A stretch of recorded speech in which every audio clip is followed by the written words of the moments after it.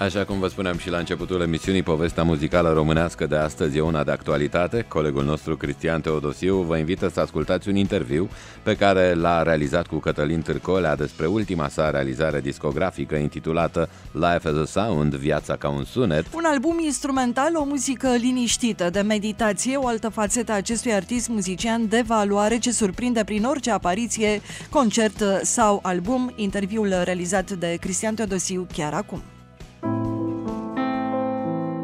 Așadar, o nouă apariție discografică la catalogul mare de muzică pe care Cătălin Târcolea a făcut-o de-a lungul timpului. Cătălin, o primă impresie asupra întregului material, tu ca autor. E un album foarte special pentru că este dedicat memoriei mamei mele. Are o semnificație aparte pentru mine și am încercat să nu mai revin cu ceva ce am făcut în trecut, de exemplu Simvionai sau Alter Ego sau alte proiecte de genul ăsta. Și în concluzie este un album care se ancorează într-un neoclasic. Este un album de meditație profundă, aș zice, care predispune la meditație chiar. Piesele sunt executate la pian. Mama îndrăgea foarte mult acest instrument, sigur îi plăcea și naiul, dar îi plăcea mai mult piano și atunci am ținut cont de lucrul ăsta și este un album pentru ea și atunci l-am făcut sub forma asta, iar restul pieselor sunt într-un neo-impresionism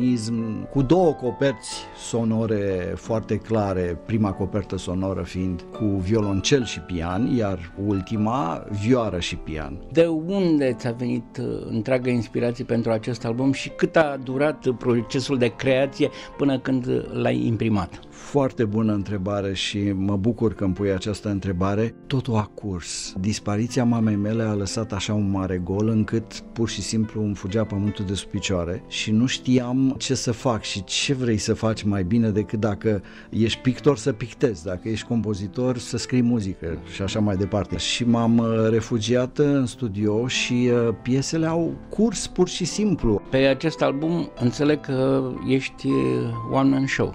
One-man show cu cele două coperți în care am folosit un violoncelist și un violonist.